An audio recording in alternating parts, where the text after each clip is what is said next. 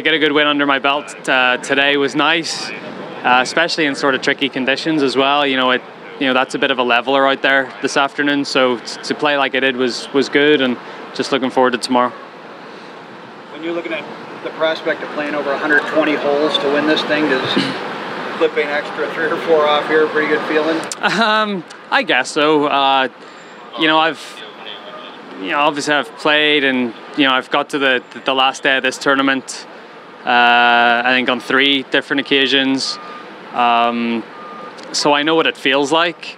Obviously played Ryder Cups, and you got to play 36 a day.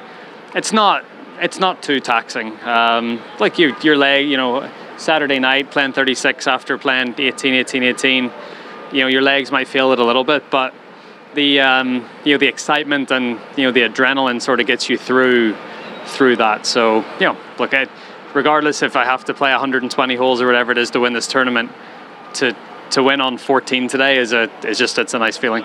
So you haven't found it to be any more like physically or mentally taxing than a general 4? Mentally, it's a little more taxing than a 4-round golf tournament, just because you're having to respond to what your opponent does every hole. So it's a little bit different.